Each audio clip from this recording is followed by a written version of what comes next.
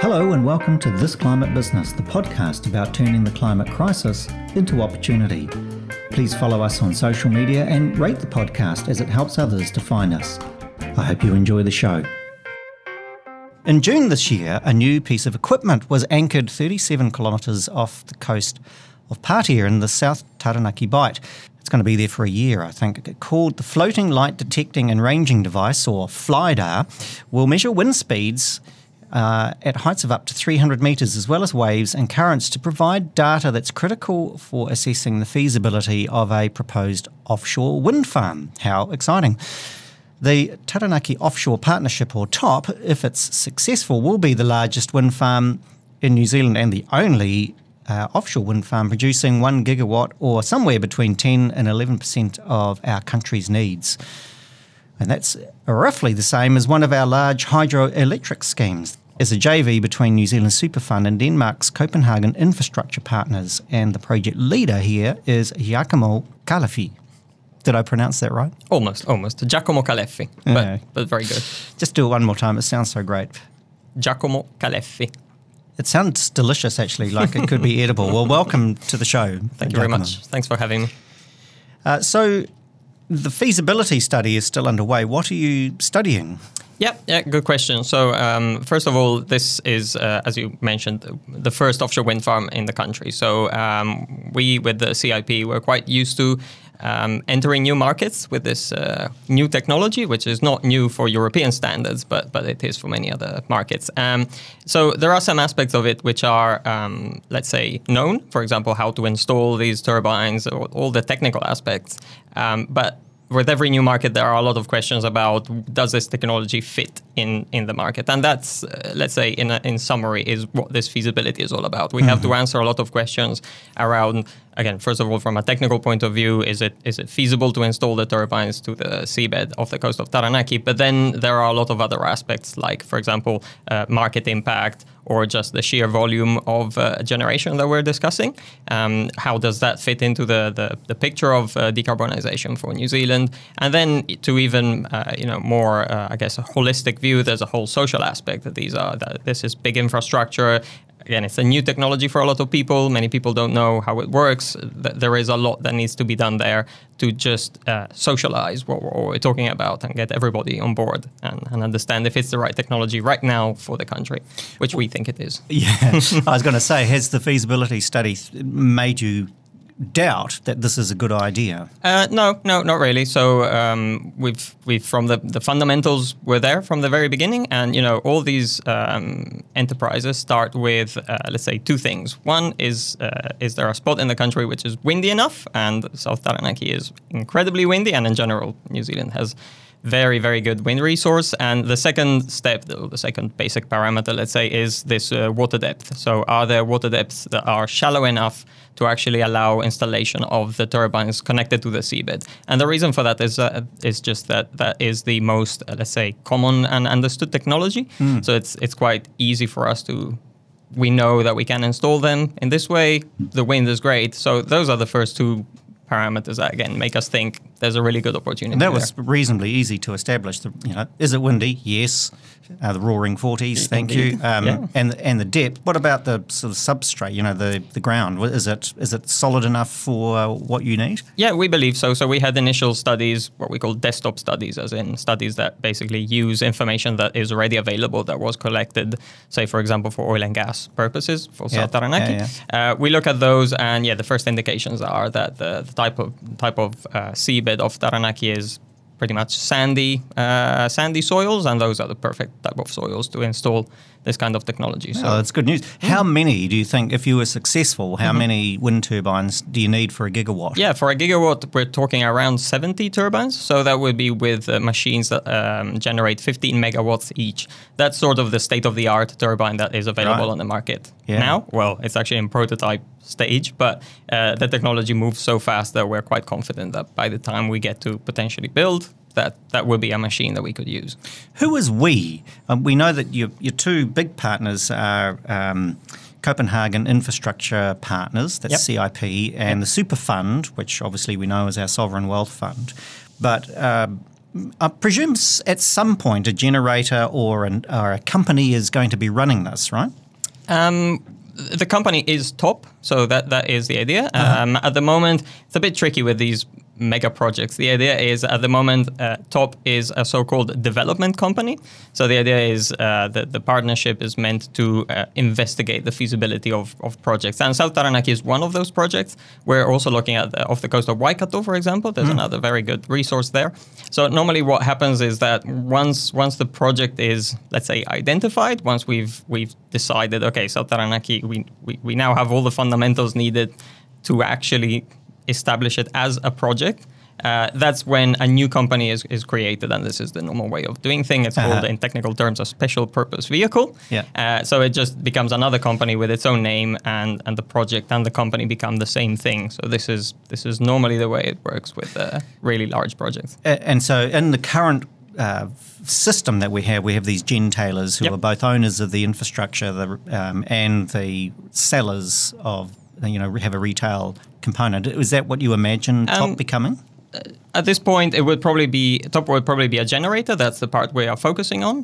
The retailing part that will have to be seen. If we could be selling the electricity to retailers who then sell it to customers, or we could be selling directly to industrial users, for example. So let's say that is more of the market structure. That's something that we will be looking at further down the track. Probably. Okay. Yeah. Well, let's look at these questions that you've been studying now, because I imagine that I'm just running through some of the things that I could have read about. For instance, once you've generated this, it's got to land, right? So it's got to land on a big fat cable, I presume. Correct. What's the kind of grid infrastructure that you need onshore? Yeah, so I'll just step back a little bit for maybe any listeners who might not know how an offshore wind farm works. But so we have all these turbines at sea.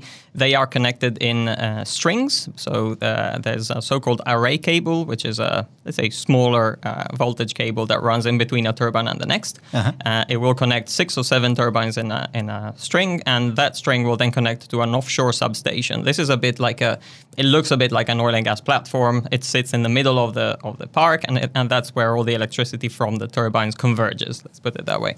From there, we then have 1 or 2 large, as you say, export cables that run all the way to shore, and they carry the electricity to shore. Yeah. Once we land on the beach somewhere, then we would have another substation there, and at that point we would connect with the national grid, and from there that's where Transpower, as the owner and operator of the national grid, would let's say take over the electricity that we generated. Yeah. Does Taranaki have that infrastructure, or we have to build new lines? It's a good question. At the moment, there are some lines running along the south coast. So Taranaki has, because obviously there are some fairly sizable power plants in Taranaki, like the Taranaki gas power plant. So it is well served. Is it served well enough to enable the landing of that amount of electricity? Those are the types of things that we are looking at with Transpower. Yeah. Normally what we see, because offshore wind always talks about large generation, it's always large projects. It's quite rare that we get to a new market and the transmission lines are perfectly ready to receive this amount of generation. There is always an amount of upgrades required. So those are the types of discussions that we need to have with Transpower in the coming years, and that again forms part of the feasibility. Yeah. I imagine that these things require maintenance. They're not just set and forget. So then you need kind of expertise. You need the kind of ongoing port maintenance and vessels and equipment and crew. What does that all need to be created from scratch, and where would be the logical place to put that? Yeah, partly.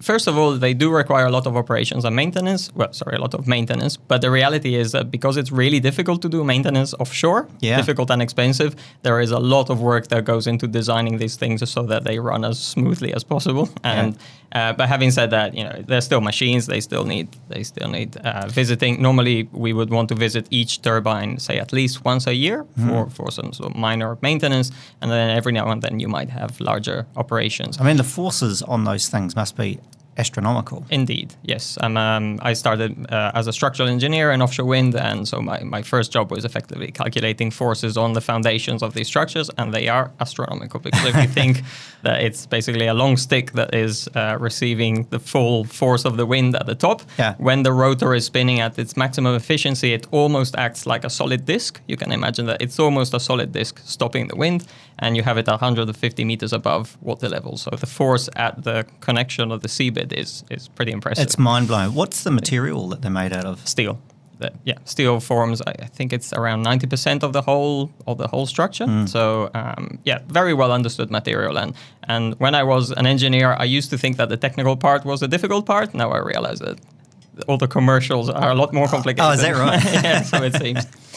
But in terms of maintenance, you're very right in saying that there needs to be sort of local support, local vessels. So and that is especially for the 30 years of operation of a wind farm. That is where we always see a lot of benefits in terms of jobs, for example, for a region coming in, because some of the construction of these structures does require expertise coming from overseas. There's maybe only a handful of contractors around the world who can do some of these operations. Yeah. But then once it's established, a lot of those jobs that, for example, turbine maintenance and so on, they are quite easily transported across from, for example, oil and gas or energy jobs. Very similar types of jobs. So, and you've identified Pattaya, I think, as a potential port for servicing. Is that because it's closer than Port Taranaki? Correct.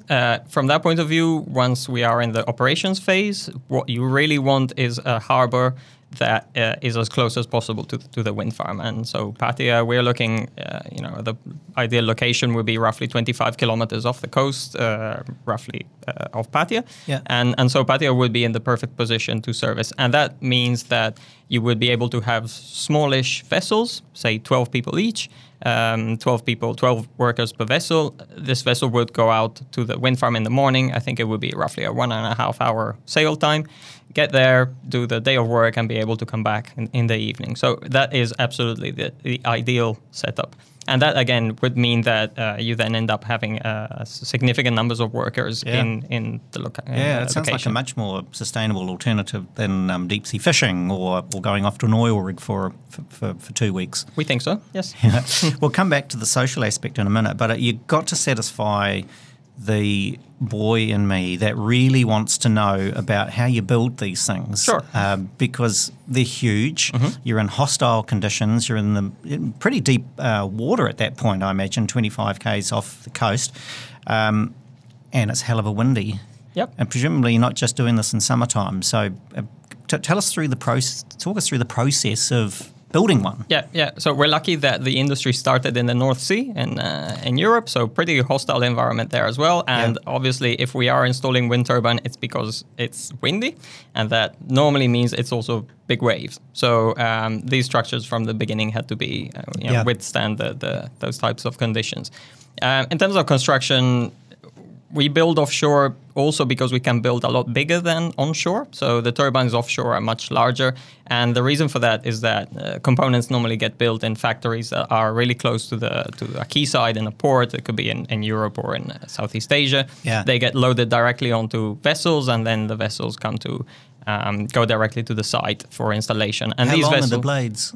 The blades for a 15 megawatt turbine are over 110 meters long. Wow. That is significant. That's a big boat that has to be able to carry that load. Indeed, yeah. So these are vessels that are highly specialized for installing the foundations and the turbines. They are normally so-called jack-up vessels. So they have, let's say, legs that the vessel can lower onto the seabed, and then once they are in place, the vessel lifts itself out of the water, and it becomes like a stable platform for construction. So there's not many of those vessels around, as you can imagine. They are pretty bespoke, and that's one of the aspects where we call on the sort of the supply chain, the global supply chain. We need to get these vessels from overseas. They often they are booked for years in advance because there's not many.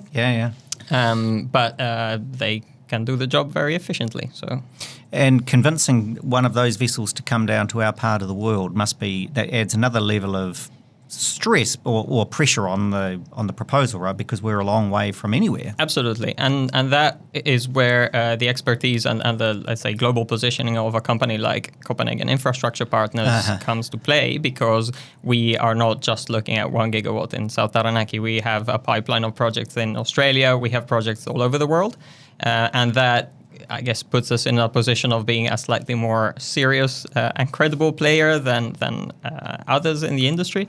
And that just, we see that allows us to tap into this sort of global supply chain in a slightly more efficient way. We have ordered offshore wind turbines from suppliers, many times. So they kind of know, and again, there's only a handful of suppliers. Yeah. They know who we are, and it just makes things a little bit easier. I'm not saying it will be easy, but yes, certainly. So just to wrap up on that, that does mean, though, that we will have to show up on the international market as Australia plus New Zealand, right? Yeah. A sort of offshore wind, I guess, hub rather than just one country or the other. Yeah, well, makes so much sense. We couldn't even get Taylor Swift down here by ourselves, so clearly not 70 wind turbines. What happens next? You get these massive blades delivered. I presume that the towers come in sections. Correct. And then someone swims down and puts some concrete on the floor. It's all steel. There's no concrete. So the foundation, and that is what we're considering for South Taranaki, again, because of the water depth, it's a so-called monopile. It's basically a big steel cylinder, very long, again, 110 meters long, very heavy, can be 2,500 tons easily. And this gets lowered onto the seabed and then driven into the seabed, which is similar to sort of hammering a nail. Okay.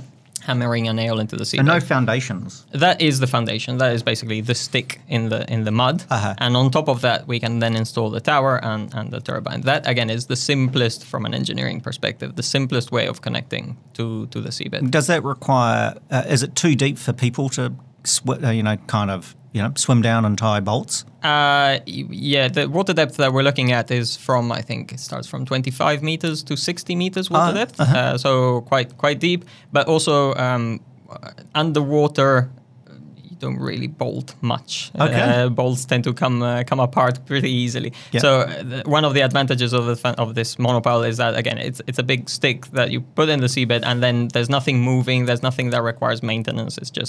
It just stays there, and that simplifies a lot. It's also, from a safety perspective, there's been a gradual moving away in the industry from having any sort of underwater welding, underwater bolting. They're very dangerous activities. Yes. So if we can design it in a way that it doesn't require that, it's a gain. So the stick goes into the sea floor, and then the tower just slides over the stick like a sleeve. Almost. There is an extra component called the transition piece, which is the sleeve, as you put it very, very well. So and that is the, let's say, the steel cylinder that holds all the ladders and the external platforms that are required to actually access the turbine. On top of that is then the tower and the rotor and the blades. Right. Yep. Great. So nobody needs to swim down. You don't need submersibles to inspect, or there would be normally during installation that there are ROVs or remote underwater operated vehicles, I think. Sounds about right. Yes. So just to sort of, and that's just a tiny robot with a camera that looks at what's going on. But other than that, no, it's again a very safety conscious industry that tries to do as much as possible in a, let's say, automated way. Yes, and the point is, you've done this lots. Well, at least CIP has done this lots. So it's not like it's a new technology that's going to be trialled here. Correct. No, we will be using mostly established technologies, and it's an industry that is, let's say, relatively new, say 20, 25 years. Mm-hmm. So there's still a lot of innovation that happens, and it's very exciting to see it happen project after project. So there's always something that gets done slightly differently, and often, again, there's some bright minds behind it. So it often works out well. Yeah. I remember, and many of us will remember, when it would be about 5 or 6 years ago that the government announced a planned end for oil and gas exploration in Taranaki, and it wasn't a popular move in Taranaki. To what extent does this project go to start to address the concerns about employment, about wealth, about having a life in Taranaki for the people that grow up there? Yep, yeah, it's a very good point, and it's one that we hear a lot now that we are engaging in Taranaki. We're often there. We talk a lot to people, and you're right. There was quite a sense of, for a few professionals, there was quite a sense of what will we do now? Yes. Again, we benefit from the European experience and the UK experience. There's been a similar move there to not necessarily with a ban, but realizing that offshore oil and gas was not going to be there forever. It was not going to be the future. Offshore wind, as I was mentioning earlier, does use a lot of those skills that are that have been traditionally oil and gas. Yeah. So all the, for example, the health and safety training that is required to go offshore on the current oil and gas platforms, all that training translates very well to offshore wind, because you're still having to get on a helicopter, you're still having to be winched onto a platform offshore. Yeah. So people who have all that expertise are almost automatically ready to switch onto this new technology. So we've seen over and over again that there's a lot of overlap. That's why one of the first studies we did, we commissioned last year, we had Concept consulting firm in Wellington help us with that. It's a so-called industry capability mapping study, not a bit of a mouthful, but so sexy. Exactly. So the idea was to do two things. One was bringing, sort of laying out what types of jobs offshore wind brings, what types of expertise are required at the various stages. So when planning a wind farm, when building the wind farm, when operating the wind farm, and merging that with what energy skills are existing in Taranaki at the moment, and then seeing what the overlap was. We're about to release that report, I think in October is when it's supposed to come out. Okay. And it has shown, as we knew, that there is a lot of overlap. So again, a lot of current jobs in Taranaki are almost immediately transferable to offshore That's great wind. to hear. And the volume of work, so the skills are kind of similar, but also as many jobs? That will depend on how many offshore wind farms get built, but just for the numbers that we are looking at is for operations and maintenance, we're looking at around 150 jobs for the and that's during the lifetime of the asset, so 30 years. And these are good jobs, like well paid, sort of normally in quite flash environments. So it's that kind of quite good job to have in a region. And you come home at the end of the day. You don't have to go and spend 2 weeks on a rig. If we manage to have operations and maintenance in Patio, that would probably be the way it goes. Yes. Yeah, awesome. I should say there's also a lot of jobs involved in the construction phase. We didn't necessarily focus on that too much because for two reasons. One, as I was mentioning, a lot of that expertise comes from overseas. Sure. It would be tricky. We will do as much as we can to have some local component, but sometimes the contractors are just from overseas and they will have their own people. But also the fact that construction will last 2 or 3 years.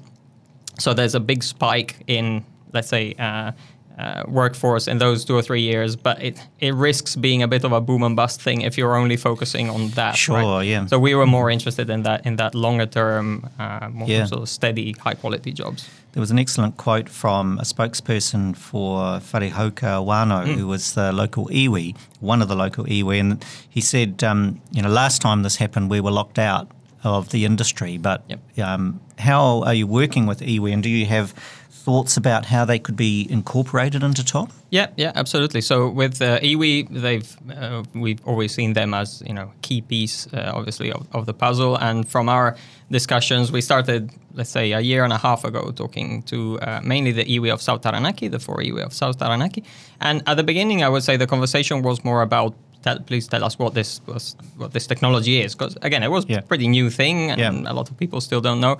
I'm very glad to see that in a year and a half, I would say the conversation has moved to, okay, we get what that is. Can we now talk about how this enables iwi in a way that oil and gas hasn't? So there's a lot more talk about how can iwi be involved in the iwi and hapu, and all the way down to individuals, because that's what it's all about. How can they participate in this? And the two main sort of messages we're hearing are, one, interest in co-designing a lot of the activities.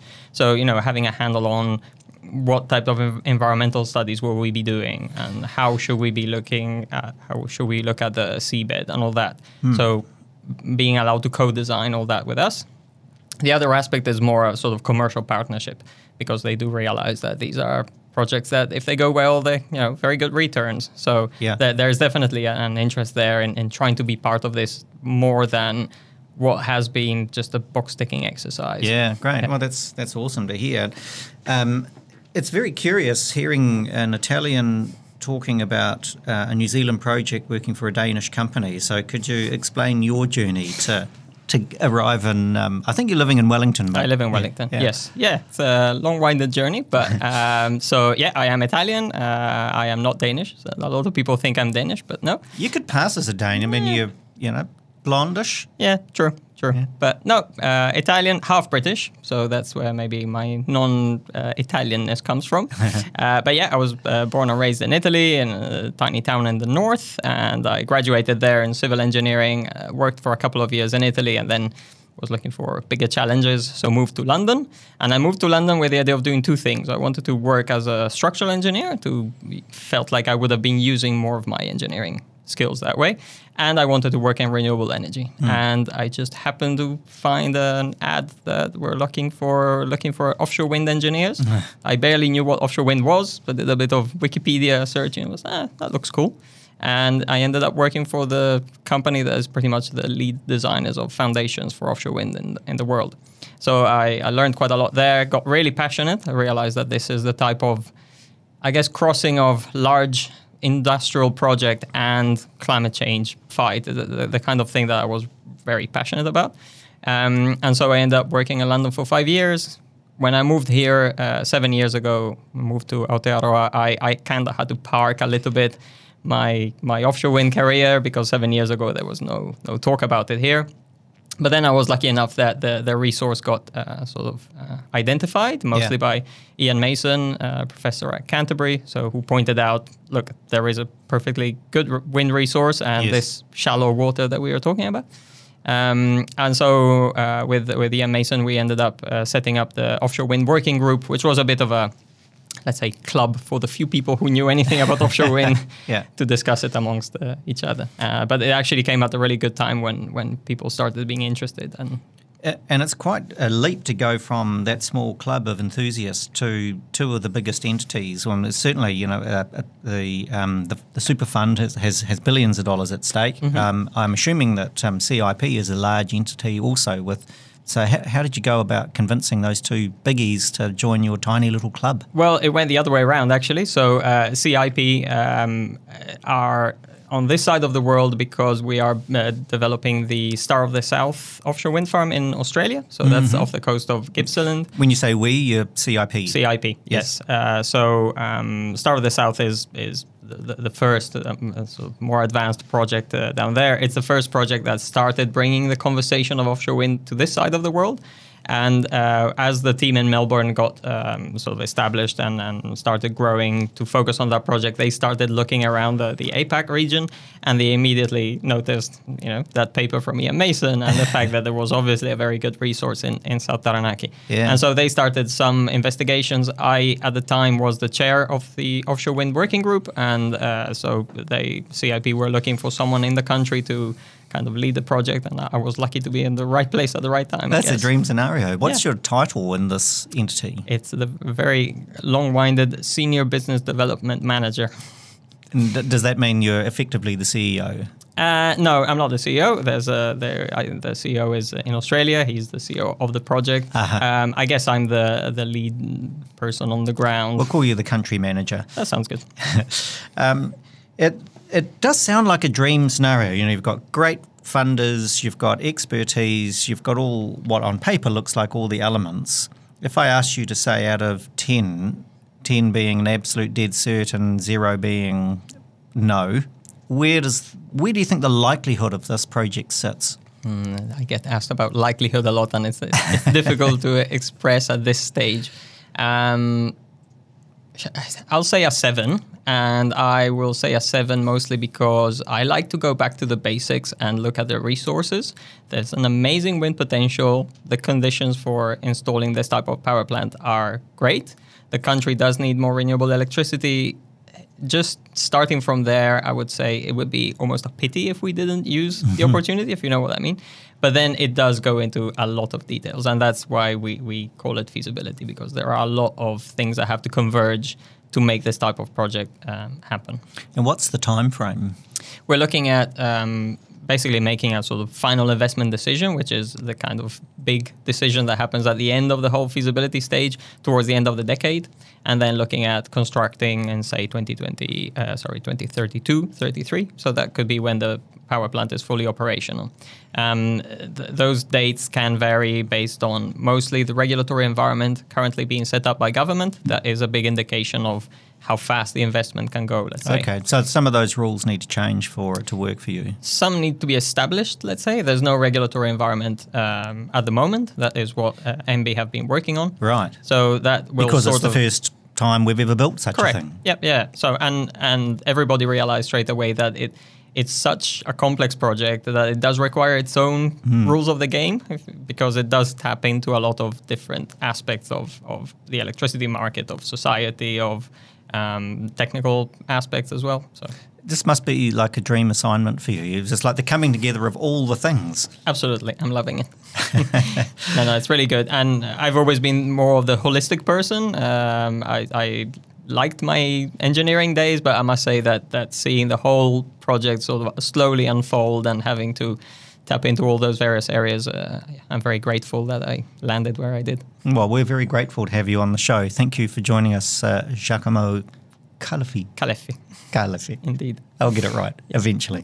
Perfect. Thanks, Vincent. Thank you.